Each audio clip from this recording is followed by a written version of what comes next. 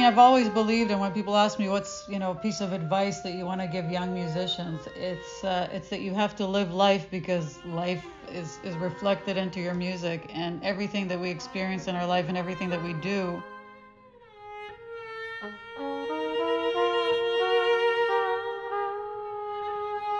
That's world-renowned cellist Ofra Harnoy, joined by trumpeter Mike Herriott to talk about their brand new album just released titled Portrait, which is a collection of their favorite arias and duets with their own orchestrations. I'm Melissa Green. Welcome to a new episode of Heart of the Arts. Again, thank you for joining us here in the Valley today. Our pleasure. Thanks for having us, Melissa. So this is the third album you've recorded together, and not everyone in our audience knows that since we play your recordings here in the Valley pretty often, not everyone knows that you're a couple. And after hearing some of these tracks, they'll know that you work so magically together as, musical companions. How long had you known each other before these albums? Was the connection professional first? We actually met when we were 16 and 17 and fell madly in love. Mike was living in Newfoundland and I was living in Toronto. And we carried on a writing back and forth with the plan of getting together. And we got to know each other really well through these long, long letters. And someone actually sabotaged our relationship, and we did not see each other or speak to each other for 35 years, at which point we... 35 years later, we managed to regain contact, and we've barely been apart since, and that was over 5.5 years ago, nearly 6 years ago now. And the interesting thing is we also, at that point when we got together and decided we want to spend the rest of our lives together, we tried to play music together, which, I'd never worked with a brass instrument as a duo, and we, just for fun, we tried to play together, and we realized that making music was something that we had very much in common, not only because we're both musicians, but we both feel music very much the same way. So it's a kind of magic combination, and that's carried us through to make these last 3 albums, which it's a lot of fun. Wow. Yeah, that's a really magical story, like a perfect example of what's meant to be will be. There's a lot more details to it than that, but it'll take us a while. I love that story. Okay, so this album has just some really gorgeous, lush pieces because of the orchestrations. So again, Ofra, you said you never worked with a trumpeter before. How did you approach the album and the pieces that you were going to arrange? Was this something that you were like, okay, we like this music, but we also hear things that will translate really well? Well, one of the first pieces we tried to play together was actually Gershwin's Summertime, and we thought it worked so beautifully as a duet. And over the time we've been together, we've experimented with some other pieces that that ended up in this collection, because it's a bunch of songs and arias that we both have loved over the years, and it's kind of our little indulgences that we sing while we're cooking or in the shower. And it's almost as if the album idea was born from that duet itself, and that was when we first got together. We thought we would just for fun sit down and play some music, and Ofra had this duet that she'd already written out, and I think you'd done it with saxophone before. Yes, I did it with Paul Brody, the right. saxophone player. And so we thought, well, just for fun, we're sitting around, we played it, and then we ended up playing it. We've played it on a bunch of concerts since then. Our first concert together, we played it, and I think in the recording of Back to Bach and then the Newfoundland music album On the Rock, through the course of that, I think the idea of doing an album of operatic songs and songs from the Broadway stage came about, almost built around that duet, because we wanted to have an excuse to record it and put it on an album. And the rest of the songs are just songs like we hear ourselves humming and singing while we're cooking, and together and on a walk and that kind of stuff. And so it's music that we just love, songs that we love. Our list was actually very long and we had to narrow it down, but we wanted to create a nice balance, not only with the music, but also things that just feature the two of us, which is a very intimate setting, to, arrangements that have a full orchestra. And I don't know if you realize the H&H Orchestra is actually Harnoy and Herriott. It's just the two of us in the studio. I assumed that, but I didn't know if you had your own tiny orchestra, but it's just the both of you. It's very tiny. Just two of us. But Ofra records all the violin parts and the viola parts and cello parts on the cello. So she does all those really high violin parts just way down on the fingerboard on the cello and even off the fingerboard at times. And then I've got a wide array of brass instruments that I record on and perform on frequently. And so we put together an orchestra basically consisting of those instruments. I also record the double bass parts myself. So it's a lot of work, and I think because we know what we can do, we're not really set by any limitations of trying to guess what musicians in the studio might be happy playing. So we have a lot of fun with it.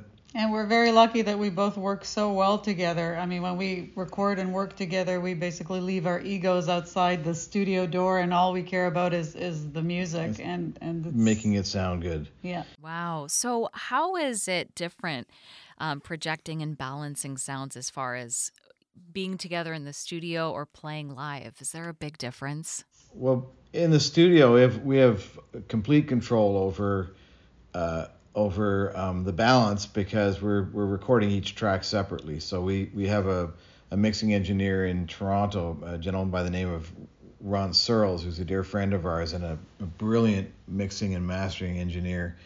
And so we work on all that kind of stuff with him to get the sound of a full orchestra. And when we're playing live, I mean, it's a matter of how you approach.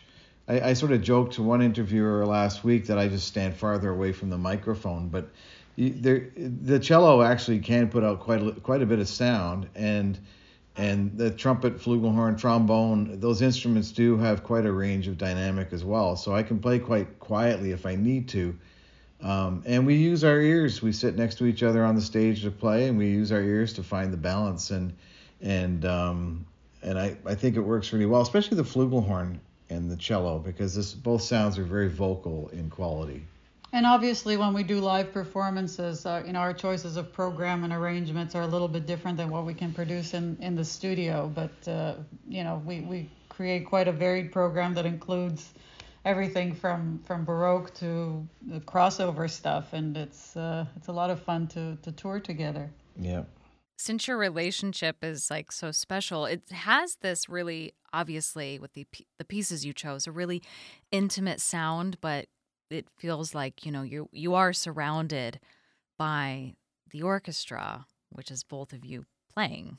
Well, and that, it's I think some of that is born from like you say, the relationship that Ofra and I have musically and to the very depths of our souls.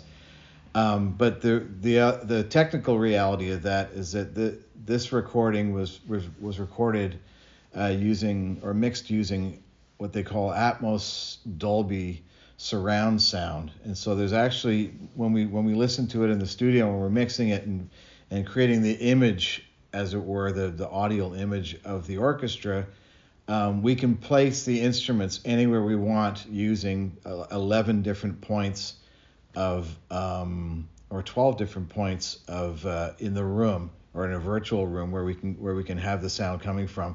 So that translates to when you have it on listening on high definition, like Amazon HD or Apple Spatial or Tidal or any of those high definition streaming platforms, or even on the CD. If you're listening on a pair of headphones, really good headphones or really good speakers, you can actually hear that placement around you. So you really do feel like you're immersed, and we are able to place our solo instruments in a place where you can, if you close your eyes, almost visualize seeing us next to each other. So it's amazing technology, and very exciting to be able to use it for a project like this.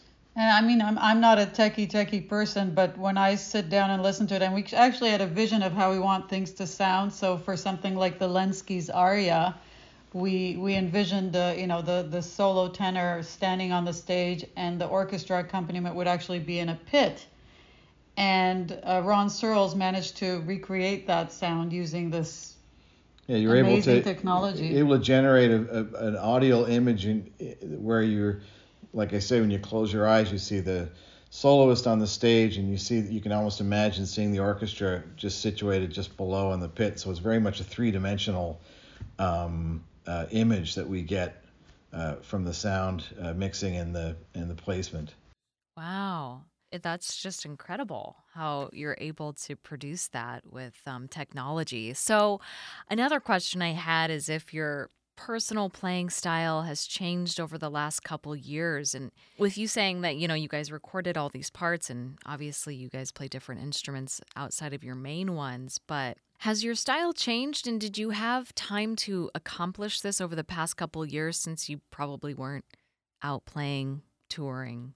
Well, we have been doing quite a bit of touring since then, but I would say both of us as musicians have we both have had lengthy careers separately, and so we bring all of that perspective into what we do together. But it would be very difficult to try and say that what we experience together doesn't grow from that. So I think when we play together, it's a completely different thing. But if either of us were to be performing as a soloist, we would definitely be leaning on our own personal development as musicians, if that makes any sense.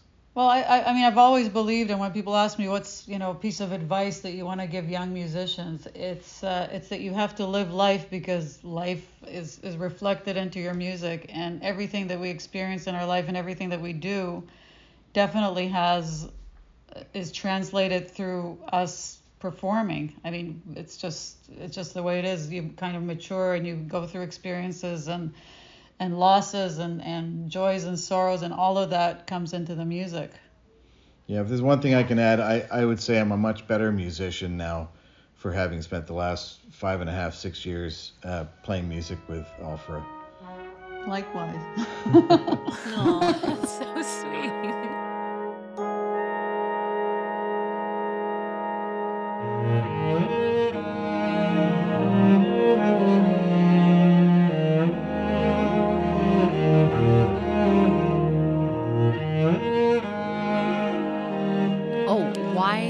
Did you title the album Portrait? Is that something personal to both of you? That's a great question, Melissa. We have a dear friend, Vivian Reese, who's an amazing artist who lives in New York City. And we were visiting her one day, and we saw that she had hanging in her house in Manhattan a portrait that she did of Ofra. So the album cover features this portrait, and it's a huge picture when it hangs on the wall. And so we thought, when we saw that hanging on the wall, we thought that that would make a great album cover. And so when we got home, we started putting together the album idea. We thought, we have to fly back there and see if we can get a picture of that portrait, because we realized that it's a great work of art to feature. This is a piece that Vivian did of Ofra back in my 20s. In her 20s, yeah. So about 4 years ago. Yeah, and so we flew back to New York and got some pictures of the painting, and we wanted to feature it on this cover and tie it into the concept of the album, because we see this collection of music as almost being a portrait of our musical our guilty pleasures in music, the music that we kind of go to when we just want to sit and smile. And so these songs, it's a very personal portrait of who we are as musicians, as individuals, kind of in our personal life, in our happy place. And actually, a lot of the songs actually deal with love, and the idea of having Mike standing and looking at the portrait longingly, holding his trumpet, leaves kind of a lot of things to the imagination, as he is he looking at this portrait and falling in love with the person in the portrait, or is it someone that he's lost? Or I mean, there's so many things you can imagine looking at the cover. Yeah. And we've done one video already of It Ain't Necessarily So, which is available on my YouTube channel. Or will be. Or will be? It's being released on April 16th. April 16th. And we will actually be tying this portrait into our next video that we'll be making in a couple of months. Oh, okay. So is your channel just strictly Ofra Harnoy? It's on YouTube. I think it's Ofra Harnoy Official. I forget because we tried to change it and it's hard to change things on YouTube. But it's Ofra. If you look up Ofra Harnoy, there's a bunch of videos on there. If you can find stuff from the On the Rock album, St. John's Waltz. And some goofy things we did during COVID with music that are a lot of fun. There's a fun one on there called Ofra Harnoy Bach Meets Jaws. And that one, you'll have to watch it just to see it. To get it was a dream that I had during COVID, and we decided to... we had to turn it into a video because we had nothing else to do. It was COVID, right? We're sitting at home.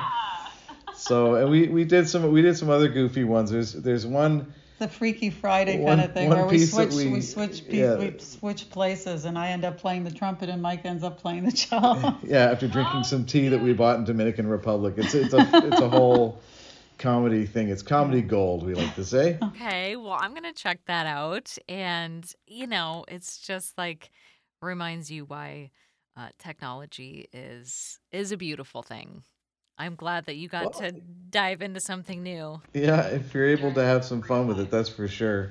So outside of recording music and cooking and spending time together, who do you both enjoy going out to see perform, since I know you both have so many connections and have worked with so many ensembles?